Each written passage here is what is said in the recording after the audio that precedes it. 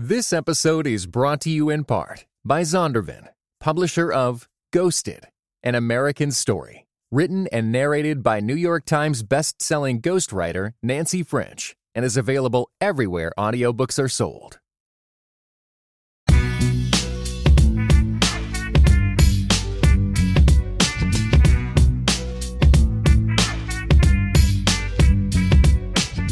Hey folks, Dr. Jamar Tisby here, and you never quite know what racist incident is going to get the internet all riled up again. This time, it had to do with the women's championship in the NCAA college basketball tournament. So, by now you've probably seen some coverage of this. It was trending all over social media, but just to give you a quick recap, this is the women's college basketball championship. It was between Iowa and LSU, and each of them have their star players. For Iowa, it's a woman named Caitlin Clark, and she's white. And for LSU, it's a woman named Angel Reese, who is black. Now, both of these players are absolutely lights out, outstanding player. Just to give you some stats, Caitlin Clark averaged 27.7 points per game, in addition to 8.6 assists, 7.2 rebounds, and then in the NCAA tournament, in consecutive games, she scored 31 points, 41 points, and 41 points. She finished with a total of 191 points, which is the most of any college basketball player in a single NCAA tournament, men or women. Absolutely lights out, outstanding player. Angel Reese is also a fabulous player. She's 6'3" tall. She averaged 23.3 points per game, in addition to 15.6 rebounds and 1.6 blocks per game.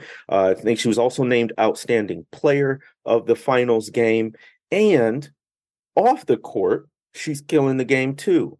So you may be familiar, the NCAA just instituted a new rule for this school year where college players can get paid for the use of their name, image, and likeness, or NIL, name, image, and likeness. Angel Reese has the most NIL deals of any college basketball player, male or female. She's got 17 different deals, and she ain't worried about what you're saying about her because she rakes in $392,000 per year from these different deals. She is also known as Bayou Barbie because she comes to the court with her edges all done, her makeup, all of this, eyelashes. She takes pride in her appearance, and the way she explains it is if you look good, you play good, kind of a thing. So both of them, Caitlin Clark, white, Iowa, and Angel Reese, black, LSU, phenomenal players playing at the top of their game, playing in the championship game. LSU ends up winning. Toward the end of the game, when they're already up and it's pretty clearly in the bag, what got people so mad was that Angel Reese did the "you can't see me" gesture. You know, that's where you wave your hand in front of your face. The wrestler John Cena popularized it for a lot of people. And it's a taunt, it's trash talking.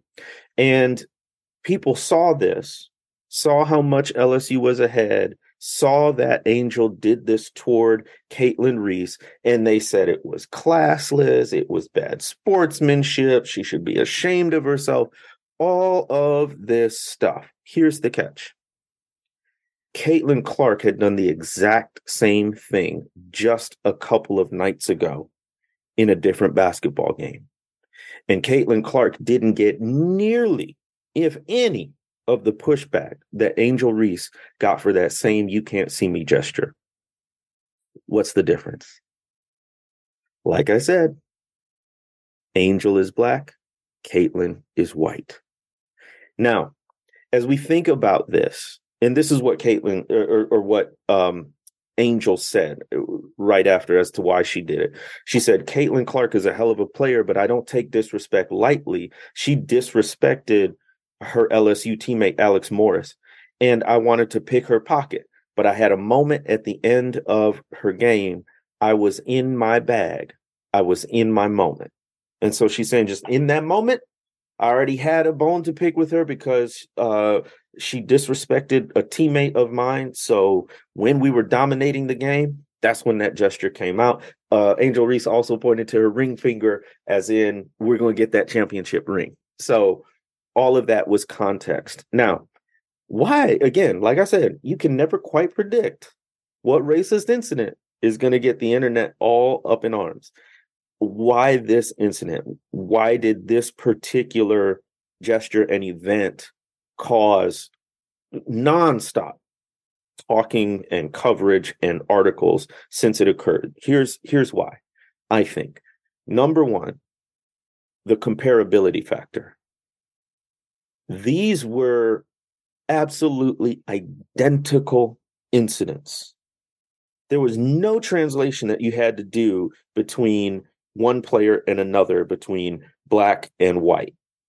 So, like I said, Caitlyn, who's white, had done the exact same gesture in the round of the Elite Eight when they were up. And she did this "you can't see me" gesture. And again, none of the pushback that Angel Reese received. And so even right now, you can look online and you'll see them. You'll see these pictures of them side by side in the picture. They've spliced them together, showing Caitlyn doing it and showing Angel doing it, just to illustrate visually, pictorially, photographically, that it's the exact same thing, but a drastically different response. So I think the comparability of these gestures is one of the things that made it highly visible and highly controversial. Number two is it was very visible. And I don't just mean the gesture, I mean the game. This whole NCAA tournament has broken records for viewership, not only for women, but for men. So in other words, people were paying attention to this whole tournament and they tuned in by the millions for the championship game. So it was already highly visible. There were already eyes on this thing. And then, of course, it's part of a longer series and it's two very hyped teams. So the comparability, but also the visibility. And lastly, this is literally a black and white incident. It is literally black and white, racially speaking, I think ethically as well. But like Caitlin Clark, you couldn't get a more sort of like Midwestern white girl next door kind of an image, just phenotypically, just visually on the court. She's aggressive, she's competitive, she's all of these things, right? But the way she looks conveys this aesthetic, right? And then the way Angel Reese looks, like I said, she takes pride in her appearance. She has makeup, she has lashes, she's got edges, she's got the hair, all of it, right? And she's tall and she's black. All of that sets up a literally black and white contrast, not only to how they look, but how people respond to them. So I think for all of those reasons, it's one of these incidents that has gained a lot more visibility than we're used to seeing with many other racist incidents. Now, just to take you again to recap, how are these players processing it? Angel is basically saying, I said what I said. Like, she is not backing down at all in the midst of any of this backlash. And honestly, she's going to use this to her advantage. She's clearly a businesswoman. She's going to get some more name, image, likeness deals out of this. And she's going to be laughing all the way to the bank, all the way to fame, all the way to a professional contract, while everybody else is just mad on social media. Here's what Angel said. She said, all year I was critiqued for who I was. I don't fit the narrative, Reese said. I don't fit the box that y'all want me to be in. I'm too hood. I'm too ghetto. Y'all told me that all year. But when other people do it and y'all don't say nothing, you know? And she went on to say, this is on Twitter. So this is for the girls that look like me. For those that want to speak up for what they believe in. It's unapologetically you. And that's what I did it for tonight. It was bigger than me tonight. And Twitter is going to go into a rage every time. Very wise words for a very young lady. And what Caitlin said, I was just trying to get to the handshake line and shake hands and be grateful that my team was in that position. All the credit in the world to LSU. They were tremendous. They deserve it. They had a tremendous season. So at least from her public comments, sounds like Caitlin understands. She understands the competitiveness, the trash talking, the gesture. She didn't take it personally. She didn't even realize what was going on in the moment. That's what she said publicly. Now, I just want to break it down in terms of the broader racial justice landscape. Now, I ain't going to keep you, but I thought of at least two parallels that maybe can help us frame this thing. First of all is gun rights and the Second Amendment thoughts around the Second Amendment, right? So think about the contrast to how people view guns and gun control when it is white people holding the guns versus black people holding the guns. When it's white people holding the guns, it's all about the Second Amendment. It's always about the right to bear arms. It's these flags and these banners you see with an AR-15 pictured on it, and it says, "Come and take it," as the caption, right? It is the idea that we have the right to arm ourselves against government, against tyranny, and there are no limits on our right or our ability to own guns, even when children are being slaughtered in school shooting after school shooting after school shooting. And as I record this, the latest one in Nashville, Tennessee, at this Covenant school, children murdered, and the adults at the school caring for them murdered for these assault rifles, right? These semi-automatic weapons, versus when black people are holding the guns. Then it's all gun control, crime is on the rise, arrest them. It is a completely different perspective on gun rights, depending on who is holding the guns. When the Black Panthers exercised their constitutional right to bear arms in the 1960s and 70s, you didn't see the far right white folks saying, yes, and that's their right. Go ahead.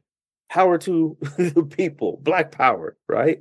No, they weren't saying that. As a matter of fact, in California, where the Black Panthers had their first chapter up in Oakland, they made laws expressly against bearing arms in public only when they saw Black people holding the guns in public. Now, folks tend not to say this part out loud, that it's different. It's a double standard when Black people are holding guns versus white people. But we absolutely know that is the case based on what people do say and how they do react in different situations where people are holding guns, but the color of that hand is different. Here's another parallel. The other parallel are protests. How do people react to Black Lives Matter protests? And how did they react to the January 6th attempted insurrection? Now, you will have some people looking at the Black Lives Matter protests because it's under that banner, Black Lives Matter. And they'll look at the composition of these groups, often largely Black, but not rarely very mixed groups of Black people, white people, and people of other races and ethnicities, and some cases of even these marches under the banner of Black Lives Matter being majority white in terms of the participants. But again, because it's being done in the name of Black Lives Matter, it's being done in the name of anti-Black police brutality, it's being done in the name of justice and equity for Black people. Oh, these are riots.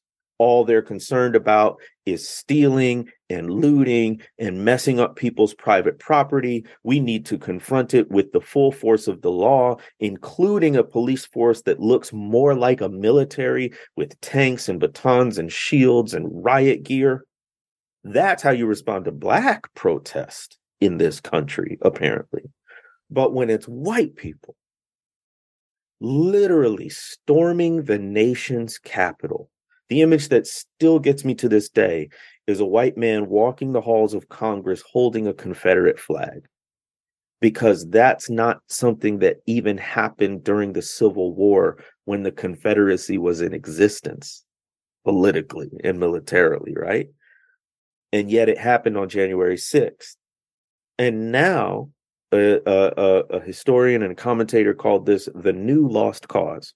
Of course, the old lost cause is the way Southerners, white Southerners, attempted to essentially rewrite the narrative of the Civil War as this noble, romanticized endeavor just to preserve the way of life of the South, with almost no mention of slavery and certainly no mention of the misery that it caused Black people. As a matter of fact, part of the lost cause was saying Black people were happier in these times, right?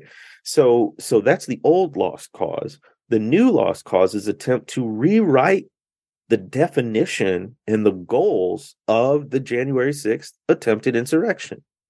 And so Trump, who's under indictment, but still on a campaign tour trying to get reelected president, he shows this highly selective edited clip of January 6th and tries to make the point, oh, it was peaceful. It was folks standing up for their constitutional rights. We should support these patriots, glorifying the whole thing, even though it was deadly and it was unconstitutional, anti-democratic, and authoritarian in any way you want to slice it. But what's the difference between Black Lives Matter protesters and the January 6th protesters? The Black Lives Matter protesters are largely Black folks and people of color. And even when they're white, if they're protesting in the name of Black lives, that gets treated one way. The January 6th insurrection was overwhelmingly white people, overwhelmingly Republican at that, and strong notes of white Christian nationalism. And the only difference is that mob is white. Even as they tried to do something that has never been done in the history of this country, which is violently overthrow Congress, violently try to overturn the results of a lawful election. And true enough, there are some people and lots of you listening who would say that was a riot and mob violence and unconstitutional and unethical and indefensible. But there are plenty of people who are saying that those folks on January 6th were true Americans and true patriots, and it's been way overblown.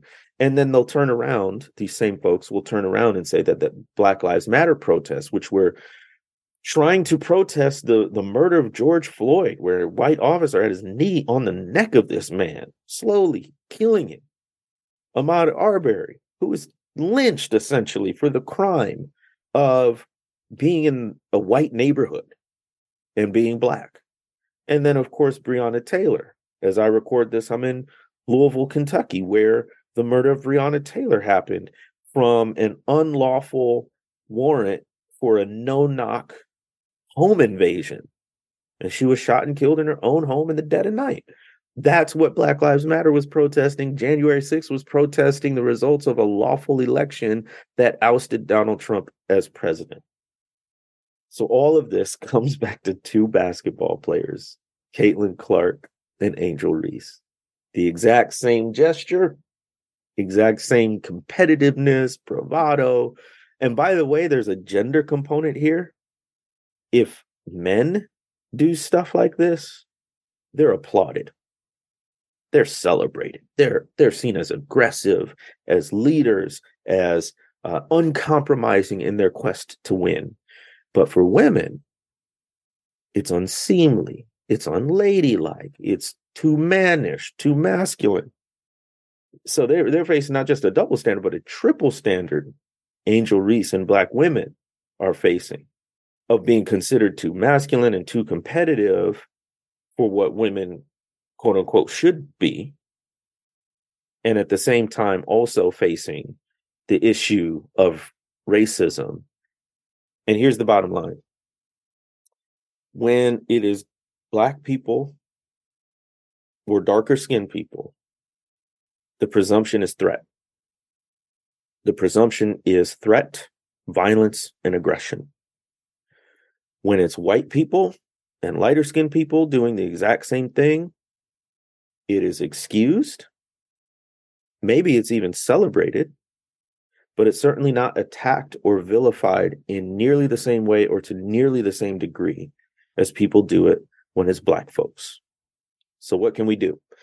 Well, anytime folks are up in arms about something a Black person did, ask yourself, what if a white person did the same thing?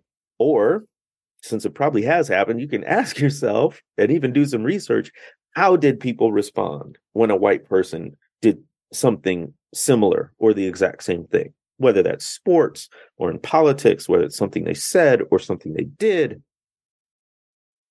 you will find very quickly a double standard when you ask that question. Okay, we're upset about what this Black person did. What if a white person did the same thing? Even if it's not ethical. I mean, in this instant with these basketball players, we're talking about a taunt. You know, it's nothing illegal. It's nothing violent or dangerous in that sense, right? But what if it is something that has much more gravity, that deserves some sort of consequence or penalty? It deserves asking, how do we respond when the person is Black? How do we respond when the person is white? And we see this in the criminal justice system, don't we?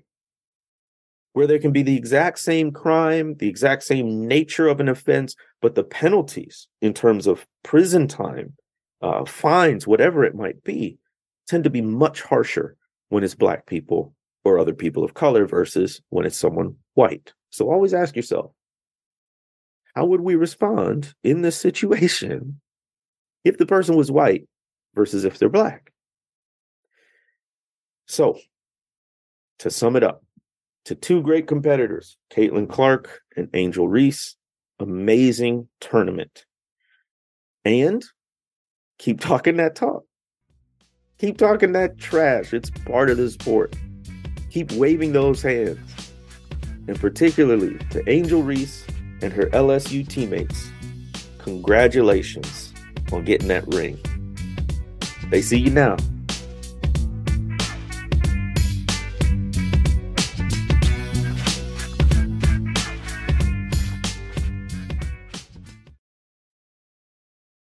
This episode was brought to you in part by the Compelled Podcast, which uses gripping, immersive storytelling to bring Christian testimonies to life.